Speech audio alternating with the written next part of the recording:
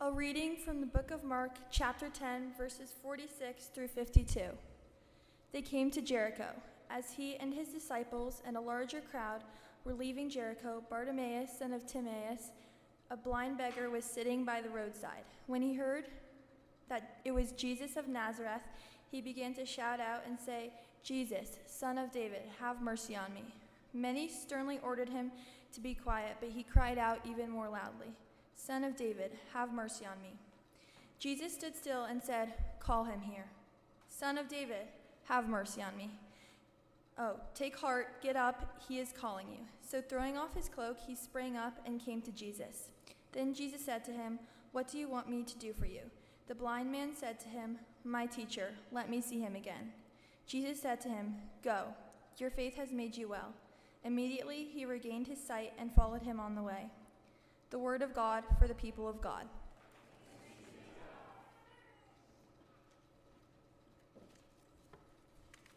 Thank you, Keaton. Let us pray. Holy God, send your Spirit upon us, that as your scripture has been read and your word is proclaimed, we may hear with joy what it is you have to say to us this day. Amen. I'm going to be a gushy mom for a minute. All right, so some of you know that our son, one of our sons, Jacob, is a teacher here in the preschool. Most of you know that I love our preschool.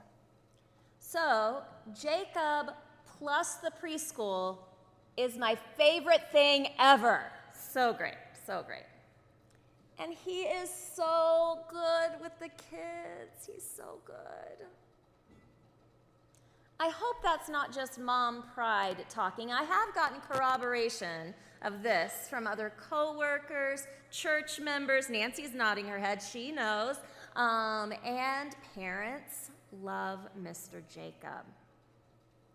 He is patient, he's silly, he's kind, and the kiddos love him, Mr. Jacob. Now, he is one of the bunny teachers, and the bunny class is our youngest class. They're 1 year old. Most of the students in the bunny class are pre-verbal, and they are learning to be social and how to communicate with those around them. Part of communication development is learning reciprocity and action/reaction, right? So for many of us who have been around kiddos, we know that repetition is very important in this communication learning as well. So, Jacob spends a lot of his days being handed toys, and responding with, "Oh, I see." Or having a little one point at something, perhaps over and over and over again. And Jacob responds with, "I see that. It's a tree or a clock or a friend."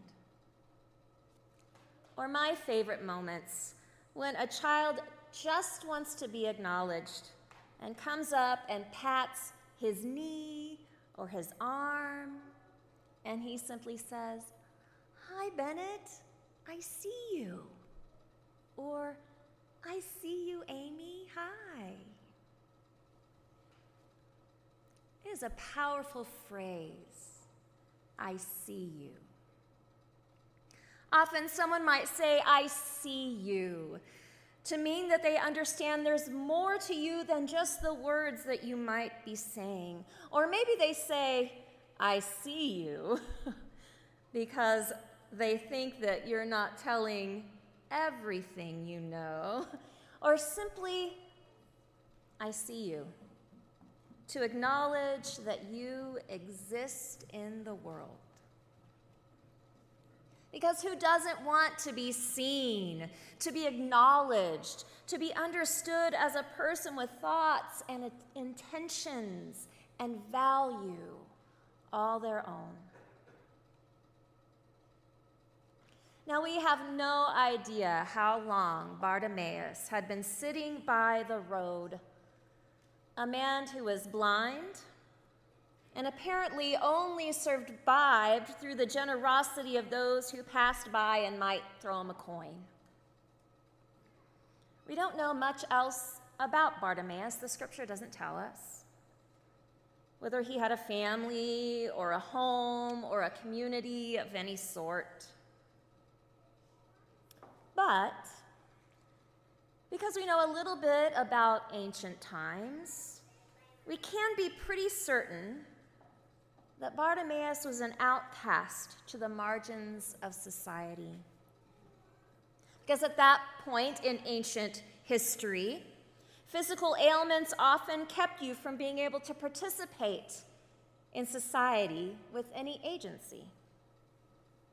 Those with disabilities and illnesses were often pushed to the edges and told to sit down and be quiet because other healthy people were going about doing the business of life and didn't have time for them. Which is exactly what's happening to Bartimaeus in this moment. We hear it in verse 48. Many sternly ordered him to be quiet, but he cried out even more loudly. Because I imagine that more than Bartimaeus was tired of not being able to see, he was probably much more tired of not being seen. He had been passed by, walked over, walked on, told to shrink and not take up space in the realm where others deemed his life as less valuable than theirs. Which might be kind of like many of us. Maybe I just speak for myself, and I will honor that if that's the case, but maybe some of you also identify with this. I know that I have ignored the cries of people on the street asking for a few bucks, or looked away from those stationed at stoplights with cardboard signs when I feel like I have nothing to give them. Maybe it's just me. Oh, I pray it's just me. But there are times that I've been too busy, too embarrassed, too afraid to look in the direction of those most in need. Because I think we probably aren't that much different now than we were then. Not always having the energy to deal with the pain and the hurt around us because it's all around us and it can be overwhelming. And metaphorical blinders can be helpful for our own survival.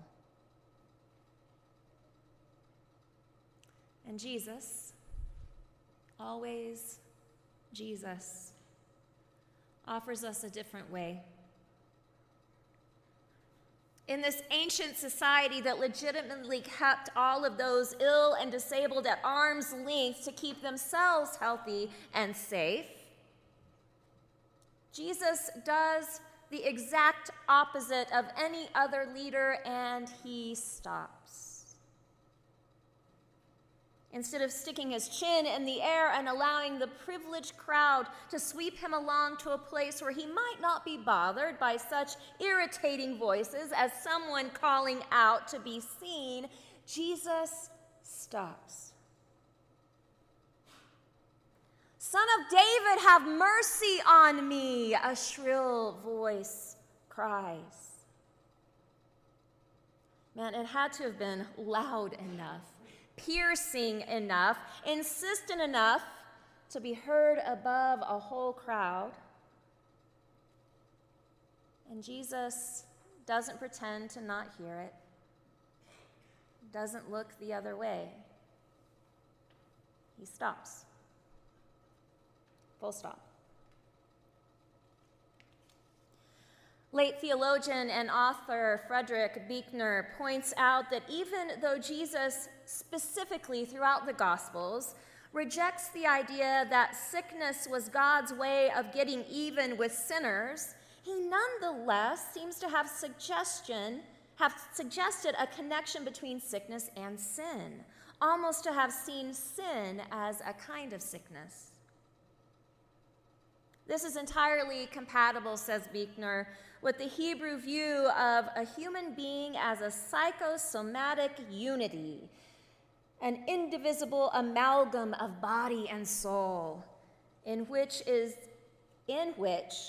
when either goes wrong, the other is affected. It is significant also that the Greek verb, now I have to admit, when I was reading this, Buechner puts the Greek verb there. In Greek, I don't read Greek, so he says, we're going to have to trust Buechner on this, that the Greek verb, whatever that verb was used in Jesus' day to mean both to save and to heal. Same verb. And also, the Greek word, which is the Greek word that I cannot read, could signify either savior or physician. So there's a connection between body and soul, healing of spirit and body. For Bartimaeus, Jesus is offering the gift of sight.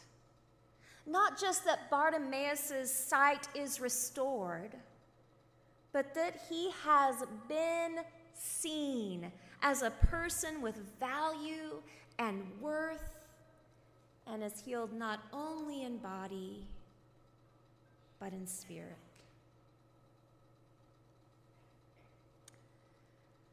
This last week, you may have noticed it was a little cold outside. I had a clergy colleague, one of my friends, I'm so proud of her, that did something with her church in Colorado Springs. She's one of the associate pastors at First United Methodist Church in Colorado Springs. And we're going to watch a little Fox 21 video. First on Fox 21, as Colorado Springs experiences record-breaking freezing temperatures, one local church is opening its doors and making sure no one has to sleep out in the cold. Fox 21's Ria Jha tells us how this church is saving lives. Yeah, Rachel, so if you've been outside, you know that it's freezing. So the First United Methodist Church turned itself into a warming shelter and has taken in hundreds of people that are homeless over the weekend.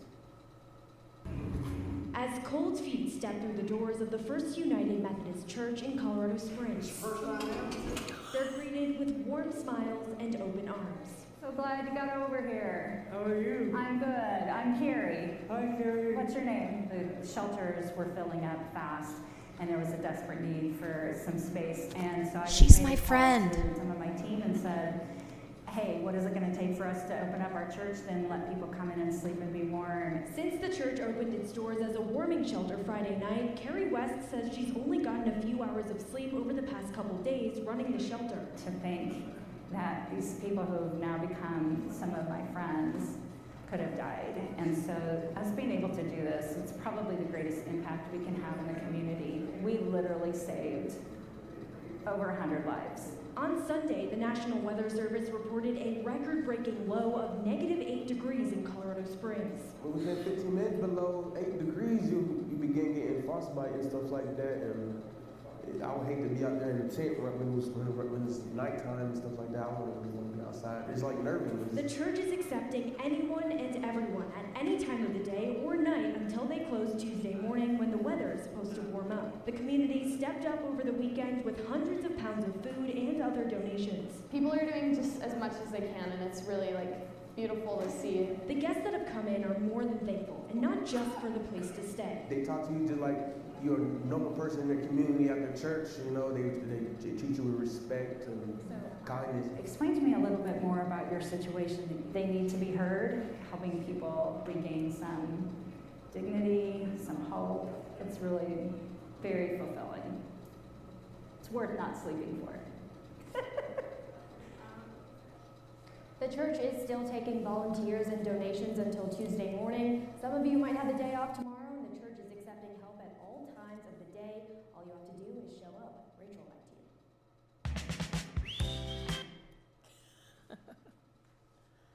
I thought it was important that you see the video of what was going on there at the church last weekend.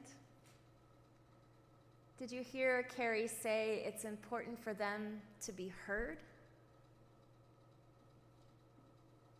I see you, says Mr. Jacob. I see you, says Reverend Carrie. I see you, says Jesus. May we be reminded to continually open our eyes to see,